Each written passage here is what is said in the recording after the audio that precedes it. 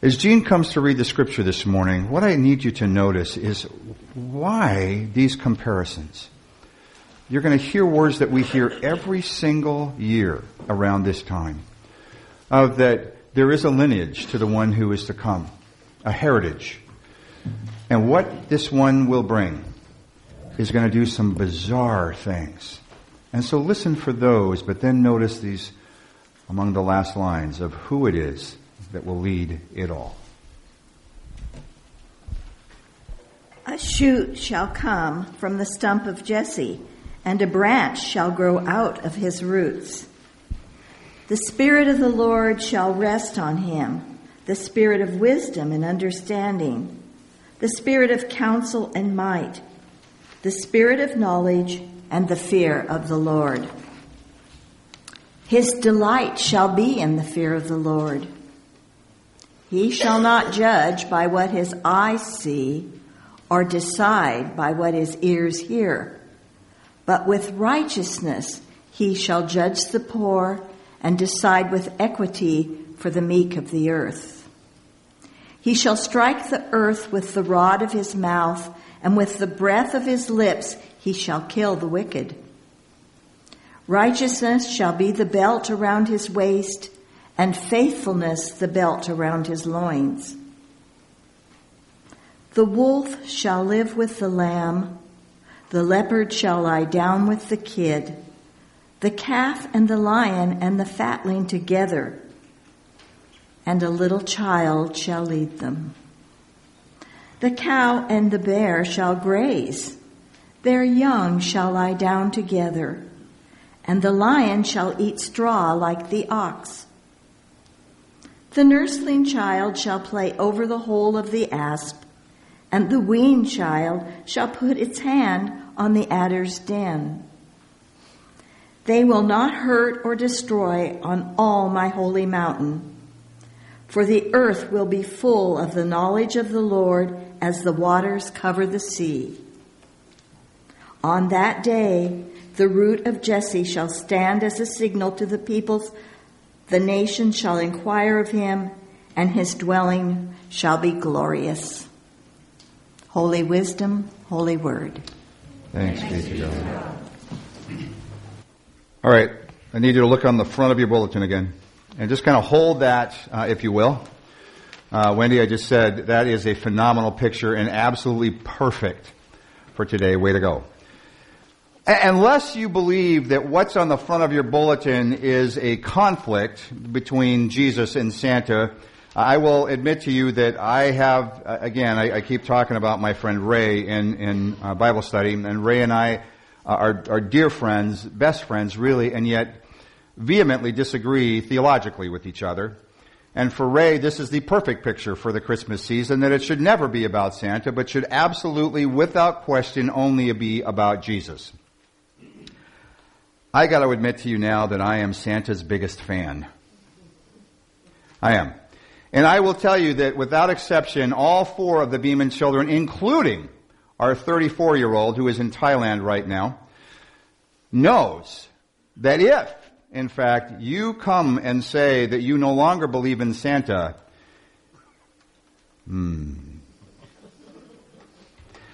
that Santa gift that Santa brings will not, in fact, appear under the tree on Christmas Eve.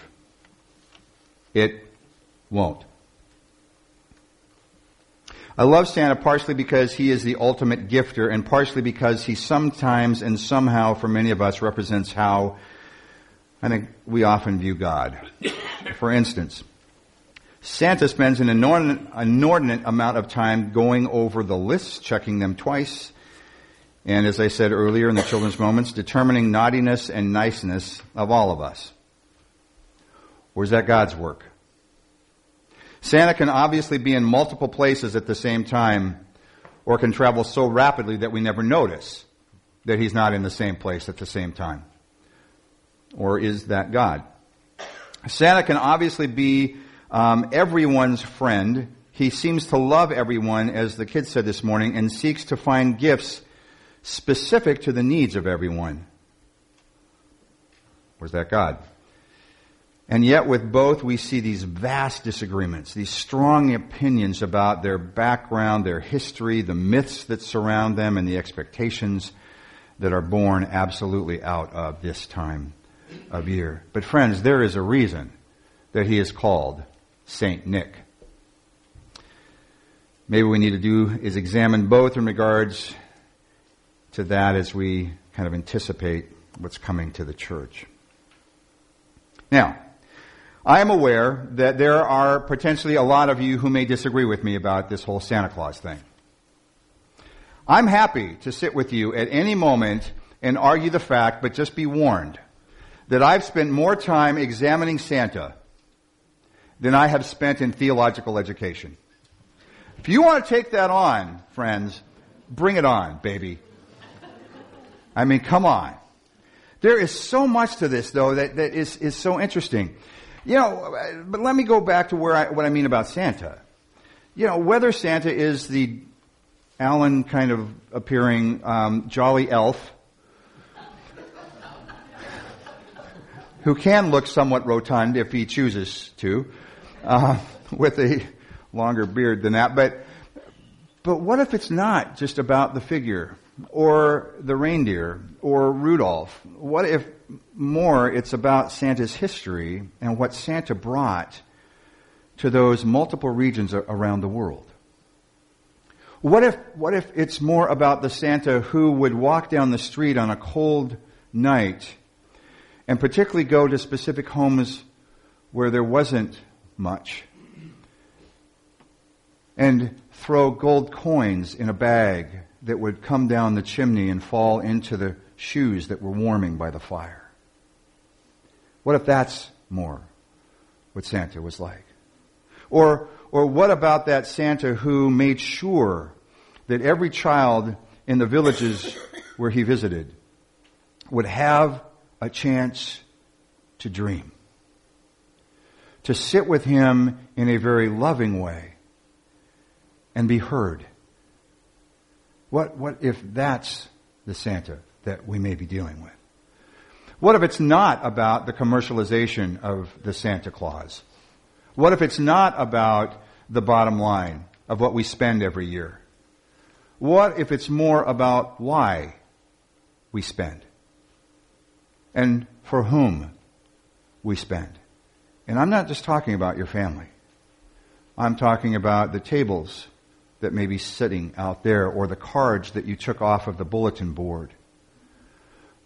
But isn't it interesting that there's this combination, that this is in fact a time of giving? And yet, as I've shared with you before, one of the lessons that you have taught me after 22 years of ministry is that it's not just about giving, but it's also about receiving. And there is a grace in receiving, and what Santa helps us understand is that both have an equal place in this equation. But at the same time, isn't our understanding of God sometimes too much like our understanding of Santa? Isn't sometimes our understanding of God is that God has the big book, right? The big book, and all our names are in the big book. And there's check marks. And some of those check marks are in red ink. That's the naughty part. And that if there are too many of those marks in red ink on the naughty part, then no matter how we pray or what we pray, we will not, in fact, receive anything but a stocking full of coal. That somehow we understand God to be this judgmental figure that will only do things for those who live perfect lives. And oh, by the way, if you don't already know, none of us fit that mold. But what Matthew does for us over and over and over again is reminds us it's not about that at all. It's to help us realize that in God's view, there is a new balance of creation. That if you look at that list of who is dwelling with whom, that what that tells us that through God and through the one who is to come, those who used to be enemies, those who used to be threatening, those who used to be predators, somehow shift and change and become partners in the world. And that as Matthew quotes this Isaiah scripture, and as we say it every single year, it's not just about a child leading them, but it's about approaching all of this with childlike hearts. My children know of my belief in Santa, and I share that with you unapologetically. Why? Something miraculous happens every Christmas in our family. My children don't necessarily always get along. I'm sure I'm the only one in this room for whom that is true. Something miraculous happens when we come together at the late Christmas Eve service and we spend that time together and we all go home and we go to our separate rooms and then when Cora comes at about 5:57, knowing that she can't wake us up until 6, and wakes us up, and we go downstairs and we share this time, something miraculous happens there, under that tree. And it doesn't matter whether this is a lean year or a prosperous year. It doesn't matter for some reason if some of the things that have happened in our lives have been negative or positive. Something miraculous happens when we come together and we share this time together. And that, friends, I believe without question, is a miracle of God. And I could say that jokingly, but I don't. Something happens to us if we clearly understand what the true spirit of Christmas may be.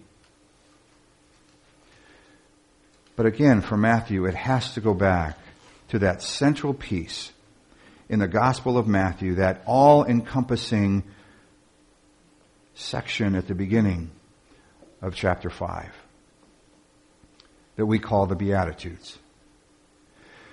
What if it's not just about who Jesus was or is?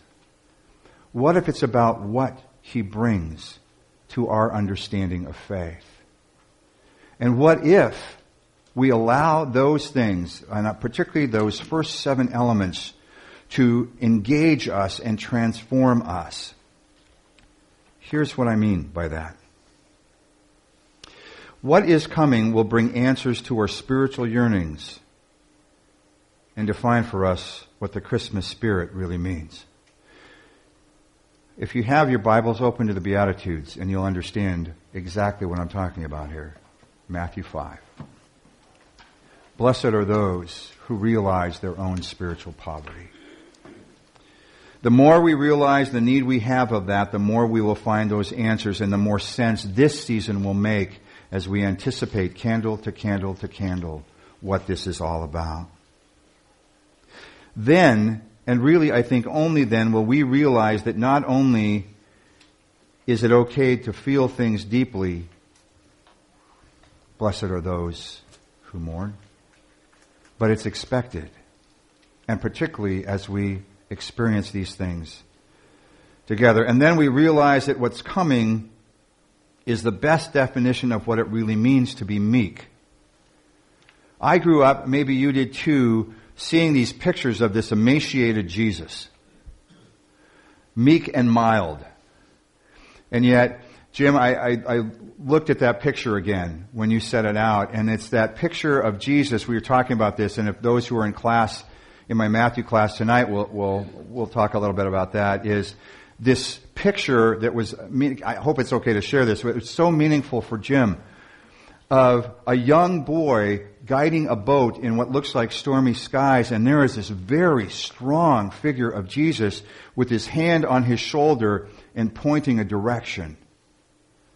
One of the pictures that I think some of us grew up with. Meekness does not mean weak. It simply means that we're taught that we're not God. And particularly in a church, the more of us who act like we are, the more serious trouble we get into as a church. We're not God. But if we open ourselves to those previous three, something mystical and miraculous happens. We realize, number 4, that with these first three, we realize that what God hopes we will become and will continually try and live out is this Christmas spirit throughout this year, this giving spirit, this receiving spirit. And then we're able to find that not only can we give mercy, but that we can receive mercy. We realize that it's okay to fail. And many of you know that I'm presenting this new leadership model to the church that is hopefully going to be implemented in January. I met with my bishop last Thursday to try and help, to let him know what was going on. And said to him, Grant, I'm concerned that somehow this is the first time this has been tried, and I said, I know that there are going to be pieces of it that fail. But I thought of the fact that that's part of what we do with each other. But failure doesn't mean defeat in this body of believers. As we live out this spirit, it doesn't mean defeat. It means growth. It means redirecting. It means creating a hybrid that becomes much better. And I feel like we're there, where we can try this stuff out because what we've been doing hasn't been working. It's okay to fail because we know that we're surrounded by folks who recognize that we all do at times, and if we stay together, we can redefine and get better. And finally, out of this comes peace. A peace where together we can walk across a rickety bridge knowing that there's something amazing on the other side of it. Or a peace that descends when we see our place in the world, even as we walk along the beach of an ocean. Or as you look at these pictures, a peace that happens in a new day at a sunrise, or the walk around Spain's El Camino, or as we look at the distance, or we come out of the water of baptism, or as we reunite with those who we haven't seen for a long time, or of new birth and even death. Of all of these pictures. And that particularly when we do this together, we find a whole other understanding, a deeper understanding of Christmas, even of peace. I think many of us have struggled with this whole idea of Santa Claus for a long time. And to prove that, I want to read you something that came out of the New York Sun-Times in 1897. And guess what the question is? This question was delivered to the New York Sun-Times by a young 8-year-old named Virginia, who, by the way, lived at Virginia O'Hanlon in West 95th Street in New York City. See if you see the whole idea of Christmas and God and what's coming as the editorialist writes back to Virginia. Here's her question. Dear editor, I'm 8 years old and my friends have been telling me that there is no Santa Claus. My father told me to write to you. He said that if you see it in the New York Sun-Times, then it has to be true. Kind of like the Seattle Times. Sorry. Please tell me the truth. Is there a Santa Claus? I could insert God right in there. The editor responded, Dear Virginia, your little friends are wrong. They have been affected by the skepticism of a skeptical age. Sound familiar? They do not believe except for what they see. They think that nothing can be which is not comprehensible by their minds. She must have been a brilliant 8-year-old. All minds, Virginia, whether they be adults or children's, are small.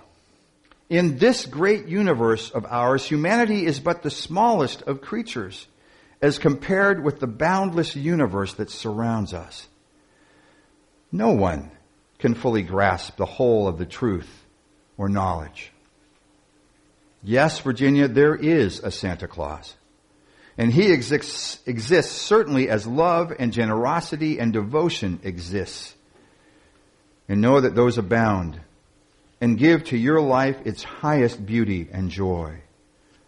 Alas, how dreary would the world be if there was no Santa Claus. It would be dreary if there were no Virginias to ask questions like this, or others like you. There would be no childlike faith then, no poetry, no romance to make tolerable this existence. We would have no enjoyment except what we can see and maybe touch, the eternal light with which childhood is filled. And a child shall lead them, would be extinguished. Virginia, please know that only faith and fancy and poetry and love and romance can push aside that curtain and view and picture something beyond ourselves. A supernatural beauty and glory beyond. Is it all real? Virginia, in all this world there is nothing else as real and as abiding. No Santa Claus. Thank God he lives, and he lives forever. 1,000 years from now, nay, 10,000 years from now, he will continue to make glad the heart of children of every age. A childlike heart, and a child shall lead one. Friend, let me close with this thought. The word that was used in what Jean read this morning was the root or the shoot out of the stump, the deeply rooted stump that was Jesse. What if this time, the way that we saw ourselves, particularly as related to these words of Jesus that we call the Beatitudes, what if those become our deeper roots? And what is, as we study those and as we experience those and as we live those out, particularly in this place and then beyond these doors, what if what happens then is our roots get so fully and completely entwined with the roots of Jesus, the one who is to come, that you cannot see any longer a separation between the two? What if we're that next shoot? That next growth, that next sprout of this love and the magic that is this Christmas season? What if we're the next Santa Claus? What if we're the hands and feet of Christ? What if? And so we wait.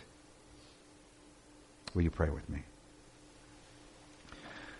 God, as the ensemble comes up to help us realize who it is that we're waiting for, they play this beautiful piece, this number that asks the absolute right question. What child is this? What child is this?